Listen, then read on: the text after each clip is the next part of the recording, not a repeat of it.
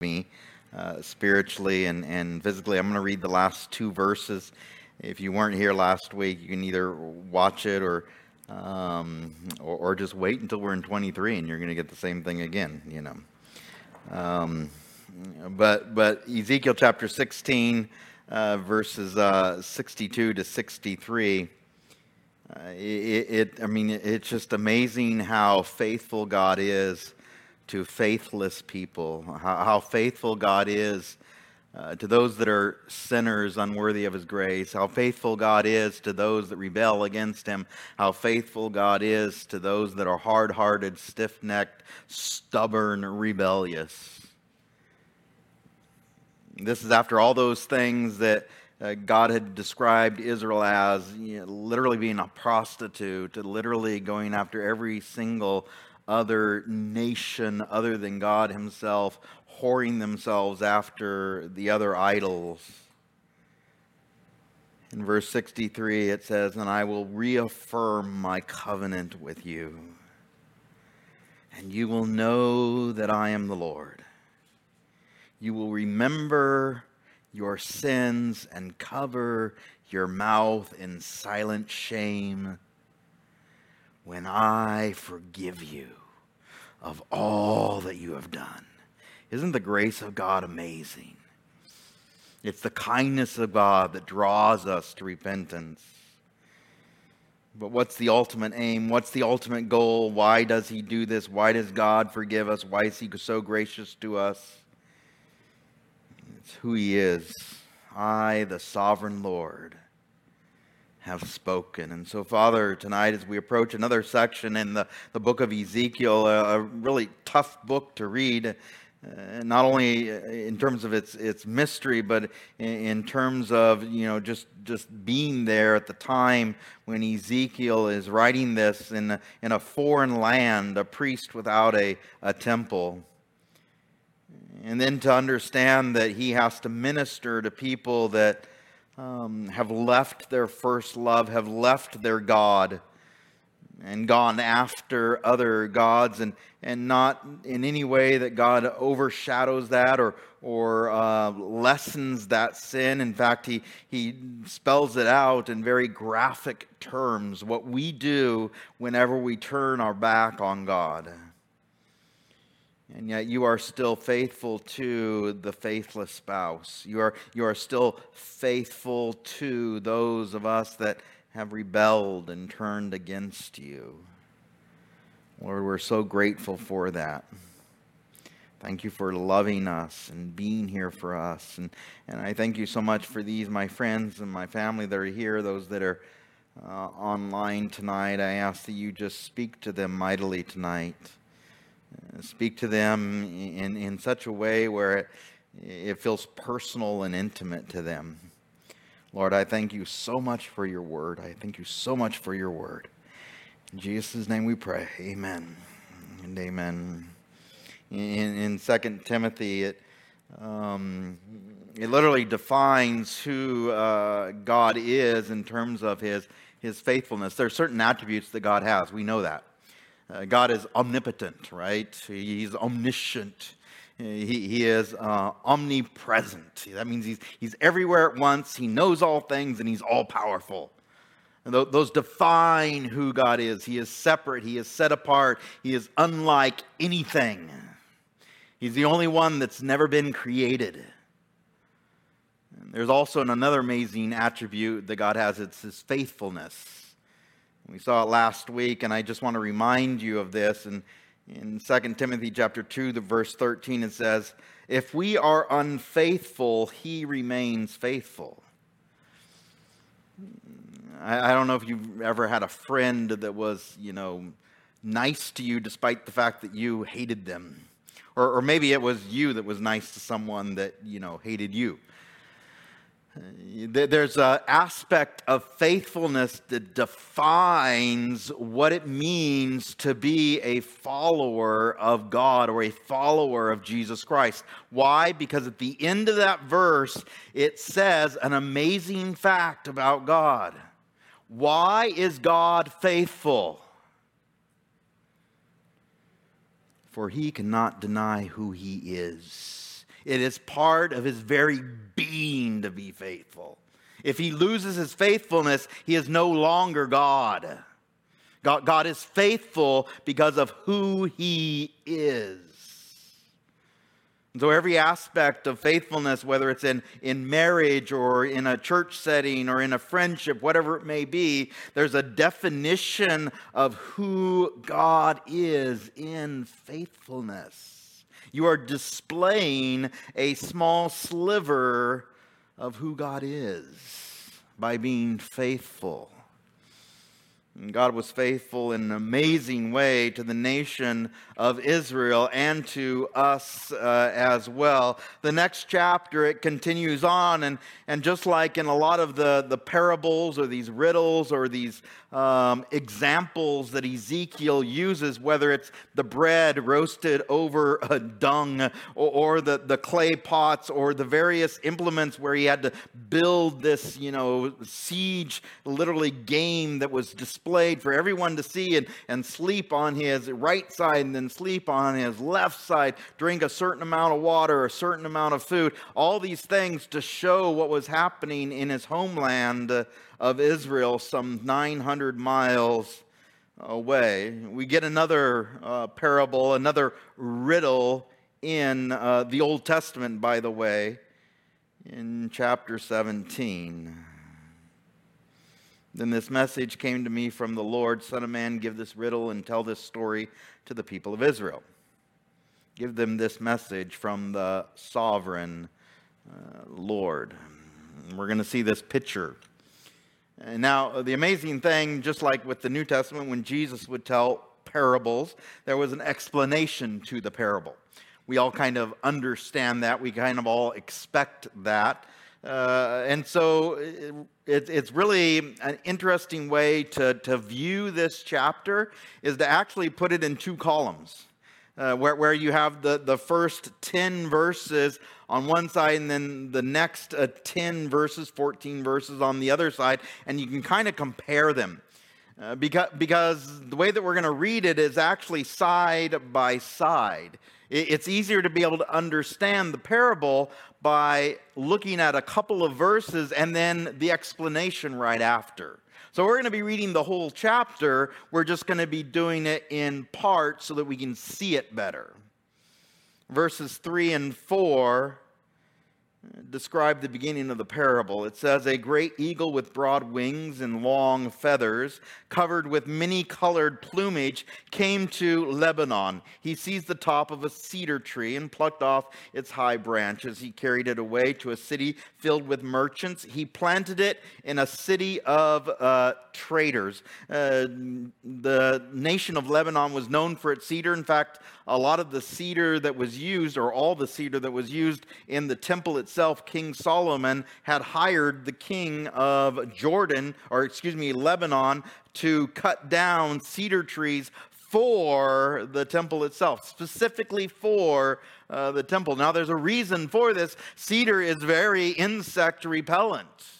It is a very durable wood. Not only that, but it has a fragrance about it. How many of you have ever had a cedar chest or cedar, shelving or cedar closet if you're really, really rich, And there's a scent that automatically comes out of the wood.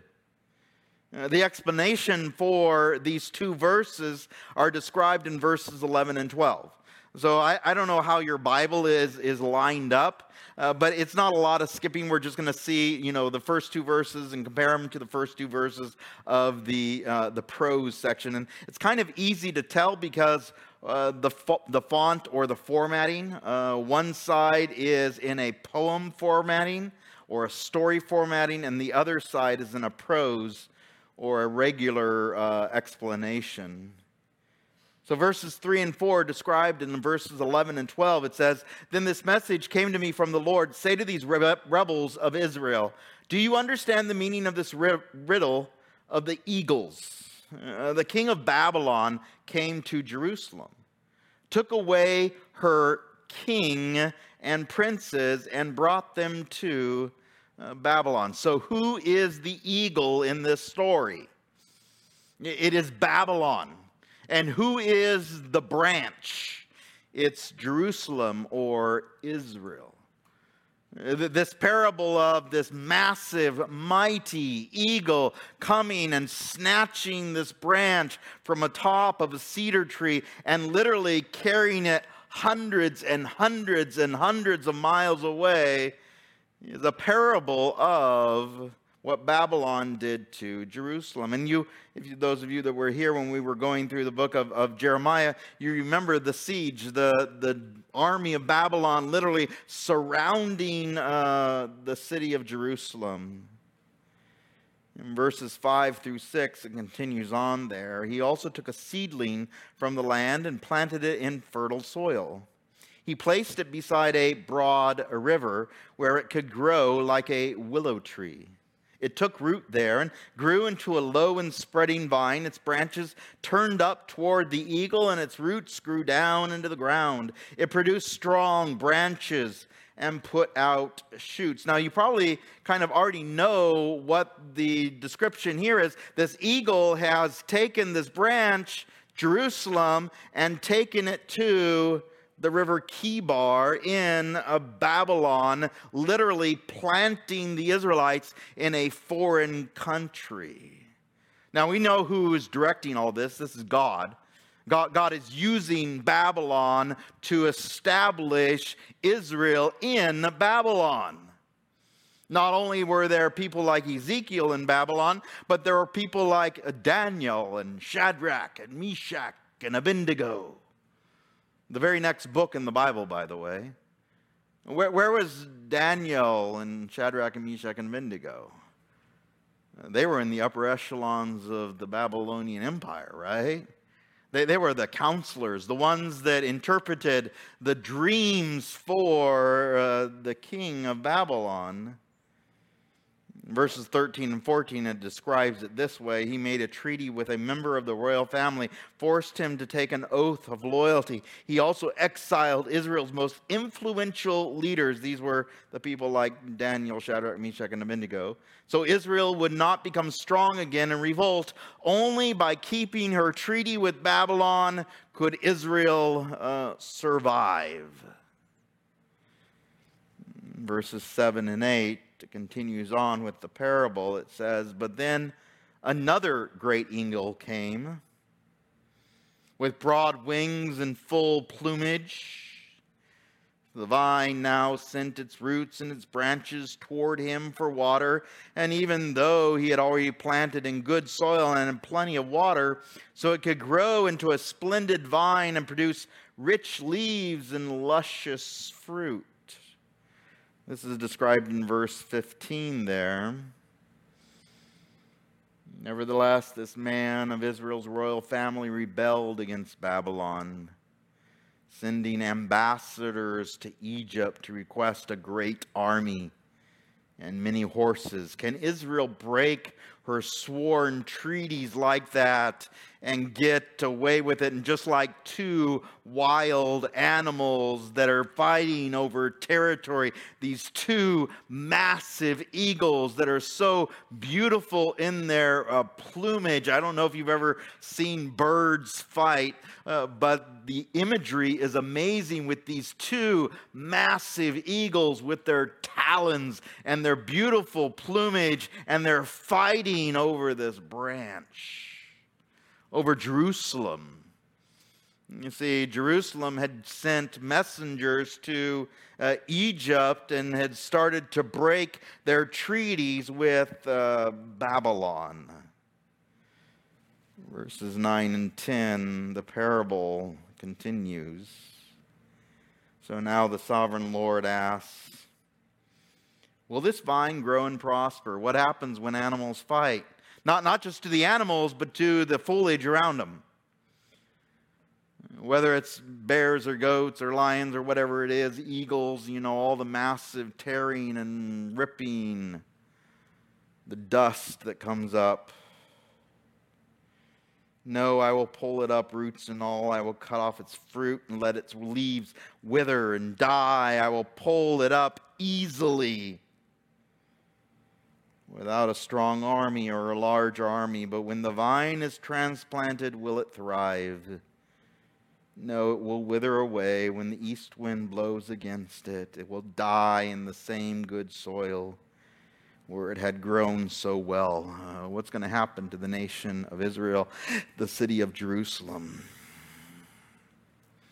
You know what will happen when we were here going through the book of Jeremiah. The explanation, though, is in verse 16 to the end of that book there, or the end of that chapter. It says, "No, for as surely as I live, says the sovereign Lord, the King of Israel, as I live, says the sovereign Lord, the King of Israel will die in Babylon, the land of the king who put him in power and whose treaty he disregarded and broke. Pharaoh and all his mighty army will fail to help Israel when the king of Babylon laid siege to Jerusalem again and destroys many lives. For the king of Israel disregarded his treaty, broke it after swearing to obey. Therefore he will not escape."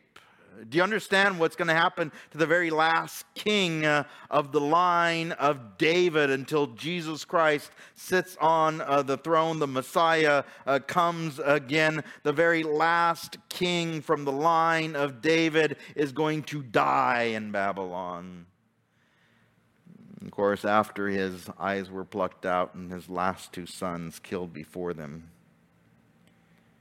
Verse 19, the explanation continues. "So this is what the sovereign Lord says, as surely as I live, I will punish him for breaking my covenant and disregarding the solemn oath he made in my name." Do you know why chapter 17 follows chapter 16?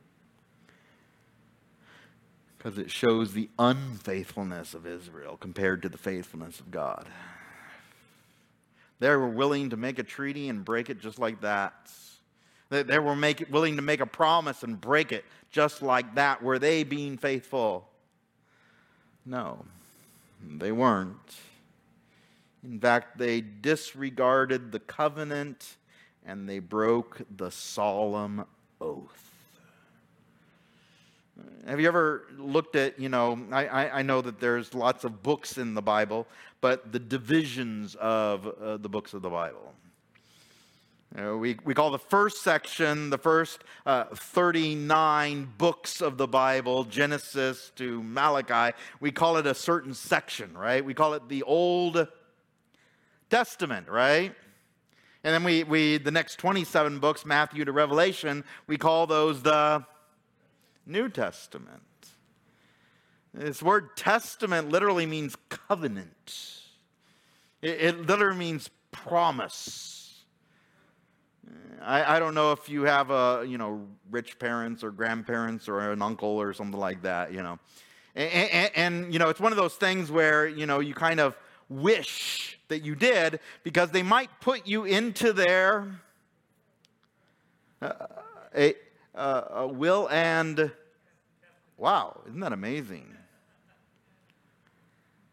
But how is that testament, that will, fulfilled? What has to happen? You guys know, we've been talking about it for weeks and weeks and weeks. Someone has to die in order for you to get the money. Right? Do you understand the covenant that God is talking about, not only with Israel, but also with those that follow him, us, is predicated on the blood of Jesus Christ. And someone had to die, Jesus, for us. And who's the one that remains faithful to the promise? Yeah, God does. Israel, of course, they've disregarded it. Verse 20, it continues on. "I will throw my net over him, capture him in my snare. I will bring him to Babylon, put him on trial for his treason against me. All his best warriors will be killed in battle. Those who survive will be scattered to the four winds. Then you will know that I, the Lord, have spoken." Everything is about who God is. This is what the sovereign Lord says, verse 22, "I will take a branch from the top of a tall cedar, and I will plant it on top of Israel's highest mountain." Again, another branch. We all know who that is. We've been seeing it throughout the book of Ezekiel. It's the promise of the Messiah, Jesus Christ coming to earth, the branch. Who's going to plant this branch, though? It's not an eagle. God's going to plant the branch. It will become a majestic cedar, sending forth its branches and producing seed. Birds of every sort will nest in it, finding shelter in the shade of its branches. And all the trees will know that it is I, the Lord, who cuts the tall tree down and makes the short tree grow. It is I who makes the green tree wither and gives the dead tree new life. Isn't God an amazing horticulturalist? He created everything, by the way. He has the best green thumb of anyone. And even though this, yes, is a parable, it describes who God is in his very nature. He makes things that are dead alive, including every single one of you in this room. Isn't that amazing about God? He's faithful. I, the Lord, have spoken, and I will do what I said. There's an amazing verse in Isaiah. We were there, I don't remember, a year ago or more. It's probably been over a year now. Isaiah 11, verses 1 through 2. Looking forward to the Messiah, looking forward to the one who would come from the line of David. Remember, the line has ended.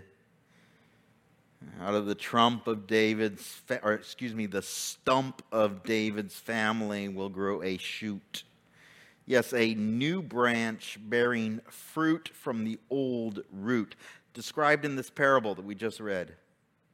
And the Spirit of the Lord will rest on him, the Spirit of wisdom and understanding, the Spirit of counsel and might, the Spirit of knowledge and the fear of the Lord. Who will that be? The Messiah.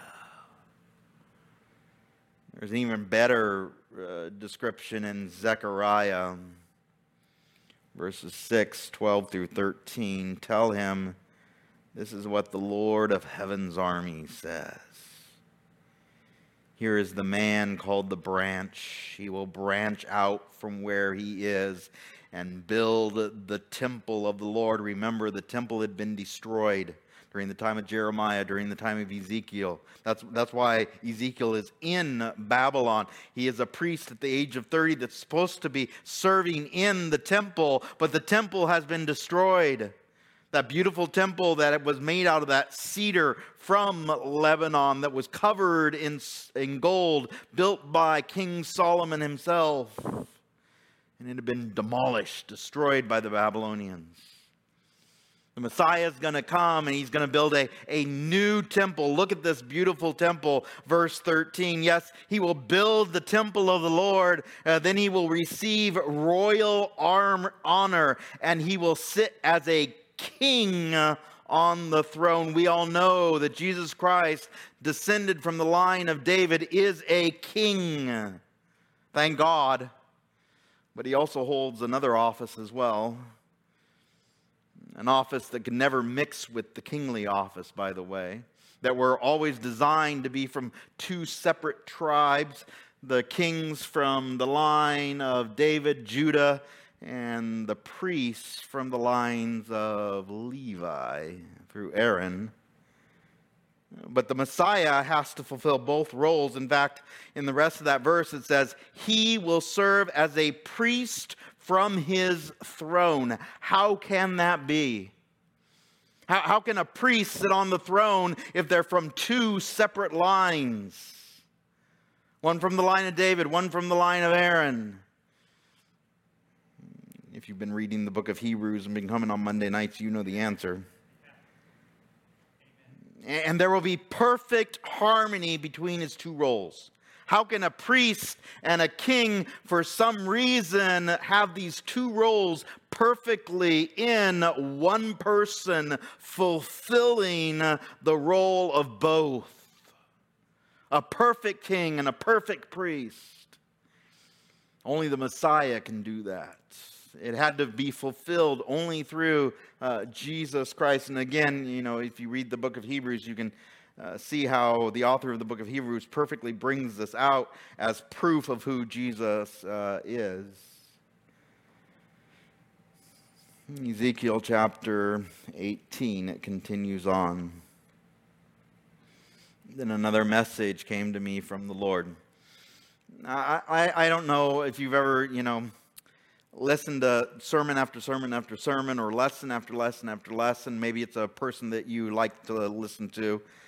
And there's maybe a series or something like that. Maybe in the old days it was on a CD or a DVD, or now it's all streaming and everything like that. But you can watch them one right after another, right?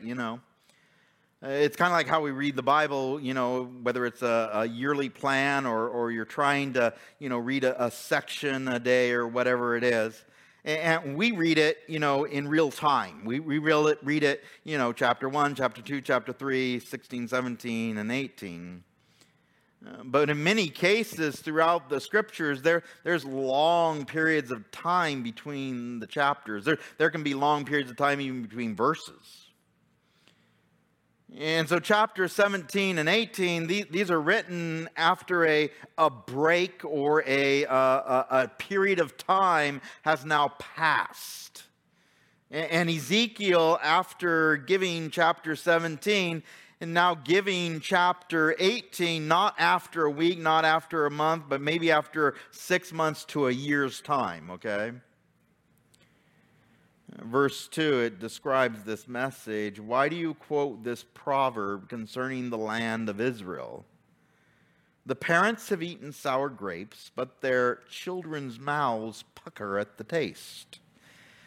This, again, is another parable or a riddle. It's not as long as the previous one. The other one was 10 verses. This is only a single phrase. It's kind of like a proverb, if you will. Verse 3, it describes it this way. As surely as I live, says the sovereign Lord, you will not quote this proverb anymore in Israel. For all people are mine to judge, both parents and children alike, and this is my rule. The person who sins is the one who will die. Now, this is kind of a no-brainer for us. We understand this, right? We live in a culture where you're responsible for your own actions, right? I mean, it makes logical sense to us. But for the people of Israel, a people that are based upon where you come from, your genealogy is so important. Who you are is defined in your heritage. It's defined by your grandpa or your grandfather, great-grandfather, or your father, or some person in your past. This is why the Old Testament, and even the New Testament, Matthew and Luke, are so full of genealogies. It defined the person. Why are these long genealogies that most people just skip over in, defining who Jesus is? It had to be traced. He had to be traced all the way back to David. Not only through his father's side, but through his mother's side as well. Or people like, the sons of Korah. They were known as traitors. Their great-great-great-great-grandfather, Korah, had rebelled against Moses, right? And yet they're one of the most prolific writers of the Psalms. You see their names throughout the Psalms. The sons of Korah, the sons of Korah, the sons of Korah. Chapter 80, chapter 50. All these amazing Psalms written by the sons of Korah. Does God look at other people in our family to define who we are? We take this for granted, but for the people of Israel, the people that are living at this time, they were defined by who their relatives were. If you were from the line of David, from the line of Judah, you had a heritage of being a king, related somehow to David. Or if you were from the tribe of Levi, you got to work in the temple. Each and every single one of the tribes was defined by a prophecy that goes all the way back to the book of Genesis, chapter 48 and 49. It defined who they were. In Jeremiah chapter 31, verses 29 and 30, this same proverb is quoted, by the way. Remember Jeremiah and Ezekiel, they're contemporaries, just 900 miles apart. And so they had heard the same parable. In fact, the parable is repeated in Jeremiah chapter 31, verse 29. It says, the people will no longer quote this proverb. The parents have eaten sour grapes, but their children's mouths pucker at the taste. You guys like lemons? Like sour things, you know. The sourer the candy, the better, you know.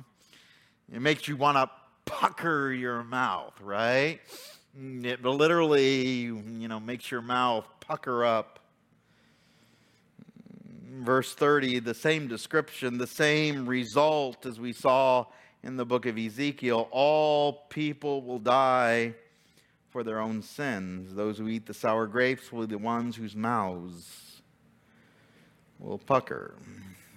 For the Israelites, this was a foreign concept. If my father did something bad, then that means that I somehow have to pay for that, or might even be responsible for it. Where you would have to work off not only your sins, but even your parents' sins. Because they owed more than they could pay, or they owed more than they could ever work off in their own lifetime. Can you imagine the horrendous debt, the horrendous weight this was put on not only the people that sinned, but the generations to follow, where they are literally paying for their older relatives. Ezekiel again describes the grace and the mercy of God. Chapter 18, verse 5, it continues on there. Suppose a certain man is righteous and does what is just and right. He does not feast in the mountains before Israel's idols or worship them. He does not commit adultery or have intercourse with a woman during her menstrual period. He is a merciful creditor, not keeping the items given as security by poor debtors. He does not rob the poor, but instead gives food to the hungry and provides clothes for the needy. He grants loans without interest, stays away from injustice, is honest and fair when judging others, and faithfully obeys my decrees and my regulations. The person that every single one of us want to be friends with. This ideal person, this righteous person. Anyone who does these things is just and will surely live, says the sovereign Lord. But suppose that man has a son who grows up to be a robber or a murderer and refuses to do what is right. And that son does all the evil things his father would never do. He worships idols on the mountains, commits adultery, oppresses the poor and the helpless, steals from debtors by refusing to let them redeem their security, worships idols, commits detestable sins, and lends money at excessive interest. Just the opposite of the other person, by the way.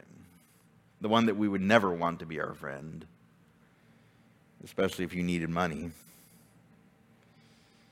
Should such a sinful person live? No, he must die and must take full blame. You see, the righteousness of one man is his own. The sin of another man is his own. Verse 14, but suppose that sinful son in turn has a son who sees his father's wickedness and decides against that kind of life. The son refuses to worship idols on the mountains and does not commit adultery. He does not exploit the poor, but instead is fair to debtors and does not rob them. He gives food to the hungry and provides clothes for the needy. He helps the poor, does not lend money at interest, and obeys all my regulations and decrees. Such a person will not die because of his father's sins. He will surely live. But the father will die for his many sins, for being cruel, robbing people, and doing what was clearly wrong among his people. Verse 19, what you ask? Doesn't the child pay for the parent's sins? No. For if the child does what is just and right and keeps my decrees, that child will surely live. Do you understand what these verses are saying?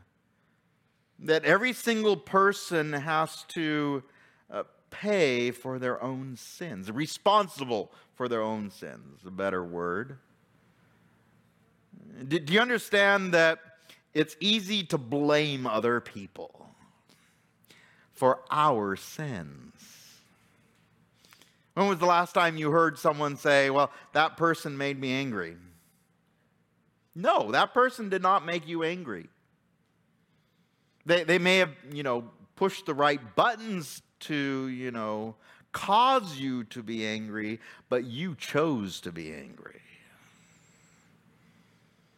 Or any sin, it doesn't matter, lying, adultery, stealing, all the things that we excuse away. Right? They did that because of this, right? It's so easy to excuse away sin. I did that because of this, or I did it because of what you did to me. And it's just like two little kids fighting on the playground, except for they're adults, or even spouses, or even friends, or whatever it is. We can look at this and say they have no clue about what it means, and we can do exactly the same thing. We just dress it up in our modernality.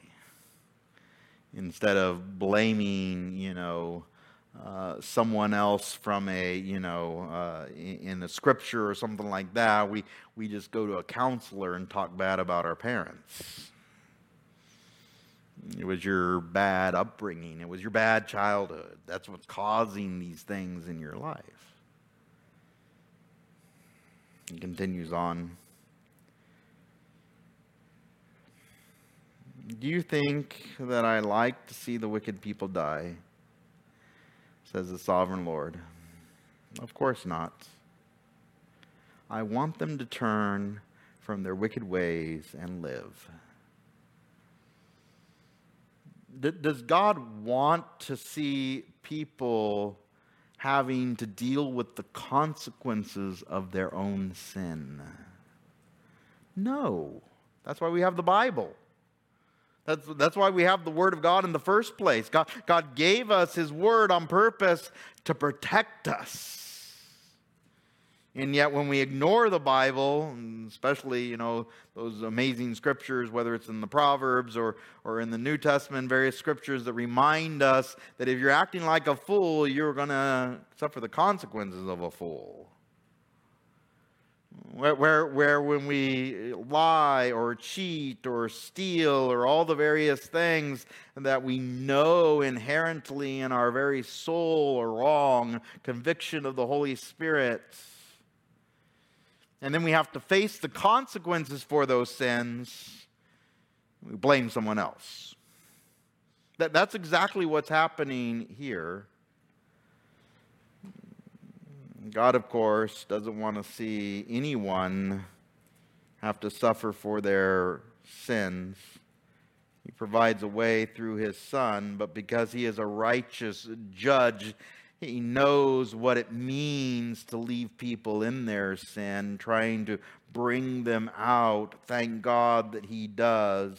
In His perfect plan, in His perfect righteousness. Verse 24 describes it in this way. However, if righteous people turn from their righteous behavior and start doing sinful things and act like other sinners, should they be allowed to live?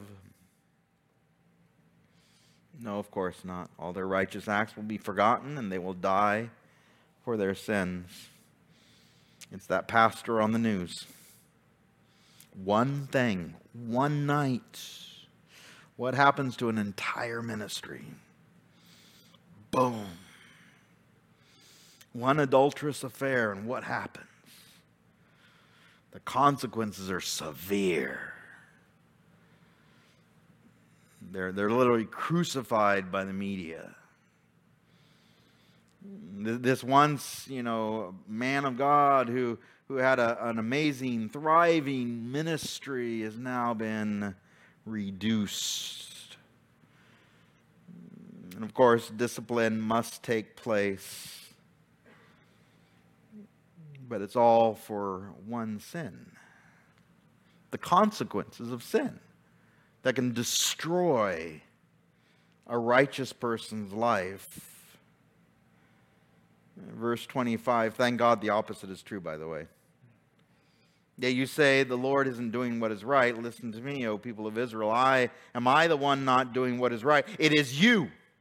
When righteous people turn from their righteous behavior and start doing sinful things, they will die for it. Yes, they will die because of their sinful deeds. If the wicked turn from their wickedness, obey the law, and do what is just and right, they will save their lives. God turns prejudice on its head.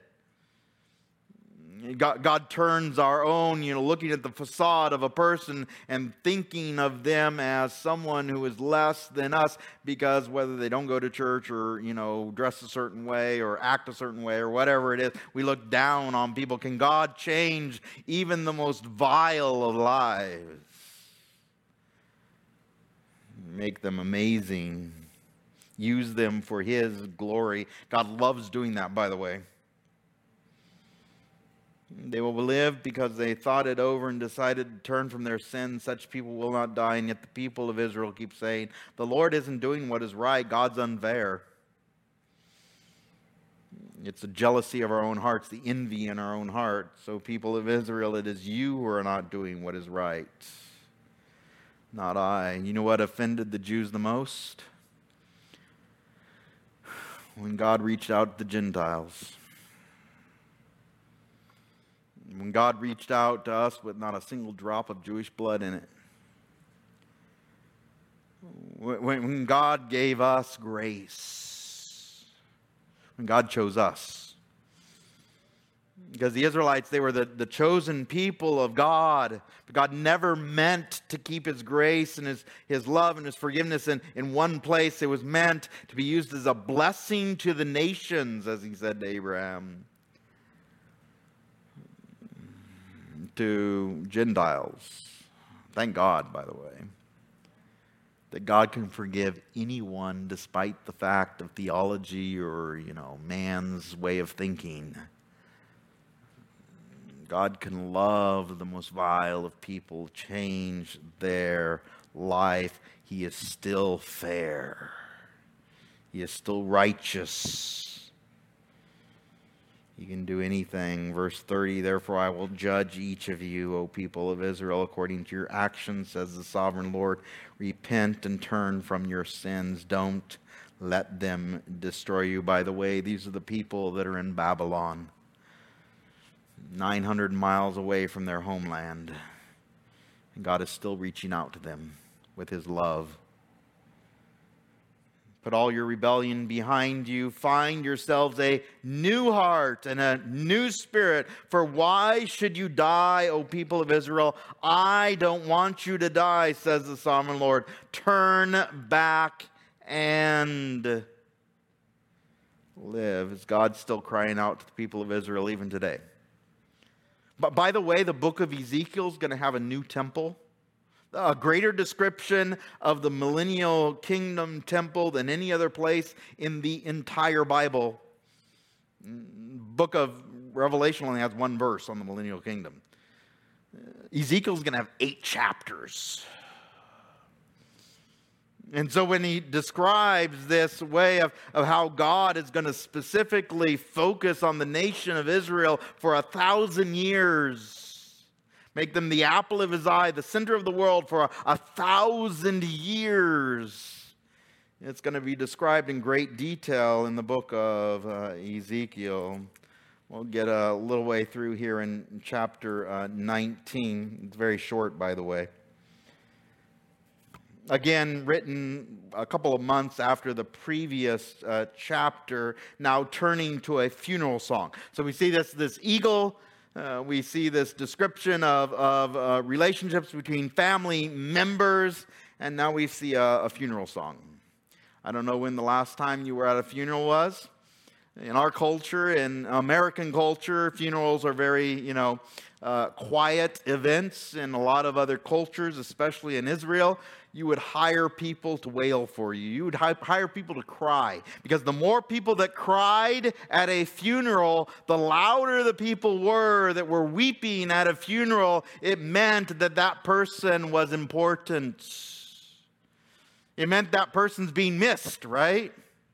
We always, kind of keep it inside in our culture. We're more reserved. But if you come from another culture,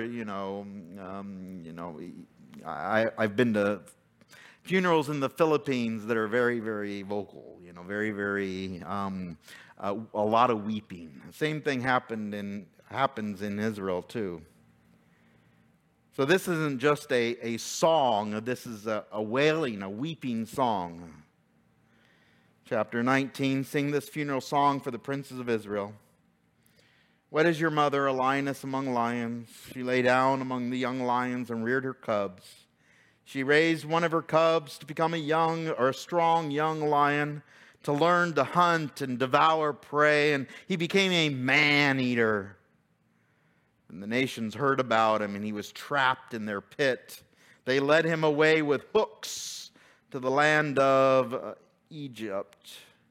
Now, there's no explanation for this chapter. Again, this is a parable describing Israel and Judah. This first young lion is Israel, trapped, taken away, captive, scattered amongst the Assyrian Empire in 722 BC.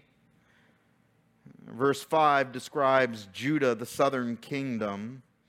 When the lioness saw that her hopes for him were gone, she took another of her cubs and taught him to be a strong young lion. He prowled among other lions and stood out from among them in his strength. He learned to hunt and devour prey, and he too became a man-eater. He demolished fortresses and destroyed their towns and their cities. Their farms were desolate and their crops were destroyed. The land and its people trembled in fear when they heard him roar. Do you see the picture of the lion? This majestic beast that literally terrorized the other nations because of his strength. Then armies of the nations attacked him, surrounded him from every direction. They threw a net over him and captured him in their pit with hooks. They dragged him into a cage and they brought him before the king of Babylon, who is the second lion. This is Judah, Jerusalem. Captured, taken to Babylon, this once great nation that was known for its prowess and strength is now reduced to a crying cat. They held him captive, and his voice could never again be heard on the mountains of Israel. What happens when a lion loses its roar?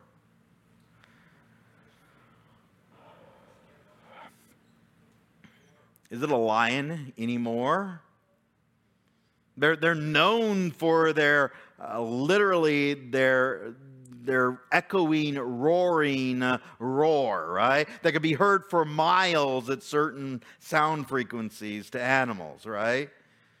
Where literally every animal on the savannah jumps when the lion roars. And what happens when a lion loses its roar? It just becomes a cat, right? That's all it is. Verse 10, we'll end it here tonight. Your mother was like a vine planted by the water's edge. It had lush green foliage because of the abundant water. Its branches became strong enough to be a ruler's scepter.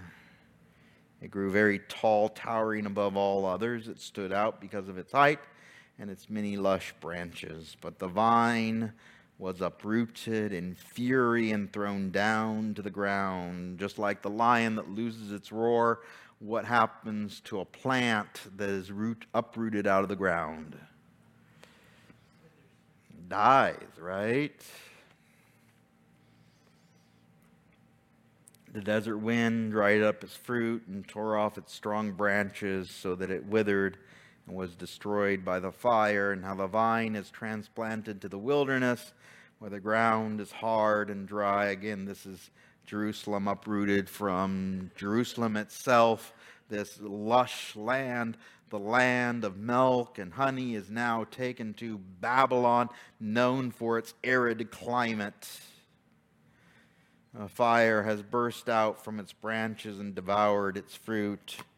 Its remaining limbs are not strong enough to be a ruler's scepter. This is a funeral song, and it will be used in a funeral. What has happened to Jerusalem? This once strong, mighty nation. Literally, Jerusalem descended from a Judah known as the Lion of Judah, right? They were known for their prowess, for their roar, and now what has happened to the nation? They're singing a funeral song over it. They're weeping and wailing over this once great nation that has now been put into captivity, literally taken from their homeland. For 70 years, they're going to live in a foreign country. And when they come back, they're going to be hungry for God. For 70 years without a temple, for 70 years without an altar, for 70 years without a place to worship God, they're going to long to worship God again. And the first thing they're going to do is build a temple. Ezra and Nehemiah, they're going to come back. They're going to build a temple. Why? Because they want to worship God. Now, thank God we got, building, but today, who's the temple of God? You are. You're the temple of God. Do you understand the privilege that we have as people that know a faithful God who is there for us literally every step of the way? When we rebel, He is faithful. When we are faithless, He is faithful. You are a temple of the holy and righteous God. And you are going to be a blessing to those around you. I don't know what your sphere of influence is like. I don't know your family or anything, but you might be the only light in that family. You might be the only light at your work. You might be the only light when you step into a certain place. Because you are the temple of a holy and righteous God. And this is our privilege now, as the people of God, to share that with others. Just like Israel was supposed to do. But just like Israel, when they don't use their gifts, what happens? God takes those gifts and gives it to someone else. And they get the blessings because of our disobedience. So tonight the challenge is, don't be a lion without a roar. Don't be a plant that's been uprooted. Use what God has given you, the talents, the abilities, the gifts that God has given to you for His glory. God will bless you for it. Thank you for being here tonight. Lord, I thank you so much for these, my friends, my family. I thank you not only for them giving up their nights when they could be doing anything else, but the privilege of knowing that your word never returns void, that we read these amazing sections in the Bible, especially from the book of Ezekiel, these major prophets, the very few people ever read, and we have the privilege of being able to read them for ourselves. And understand in the amazing, intimate way that you are with us. That we're your people for a specific purpose, to go out and to reach others with your faithfulness. Lord, I thank you for these, my friends and my family, those that are watching online. I ask that you would bless them tonight, that you would redeem their time, that you would Give them that, whether it's that step of courage or that prick in their hearts from your Holy Spirit. However you use them, Lord, to reach out to someone else even this week. To be seen as the faithful one in the relationship. To be seen as your love to someone who may not be faithful, or may even be harmful or even rebellious against others, where we can show your love and faithfulness to someone else. So, Lord, I ask that you convict us of that. Help us to reach out to others. Lord, I thank you so much for a faithful God that we can serve, that we can even come before at any time and know that we have access to the very throne room of God behind the veil. Lord, help us to never take that for granted. Help us to desire it even more, that we have a temple literally dwelling within us, the Holy Spirit filling us, using us for your glory. And that's what we pray for tonight. In Jesus' name we pray. Amen and amen and amen.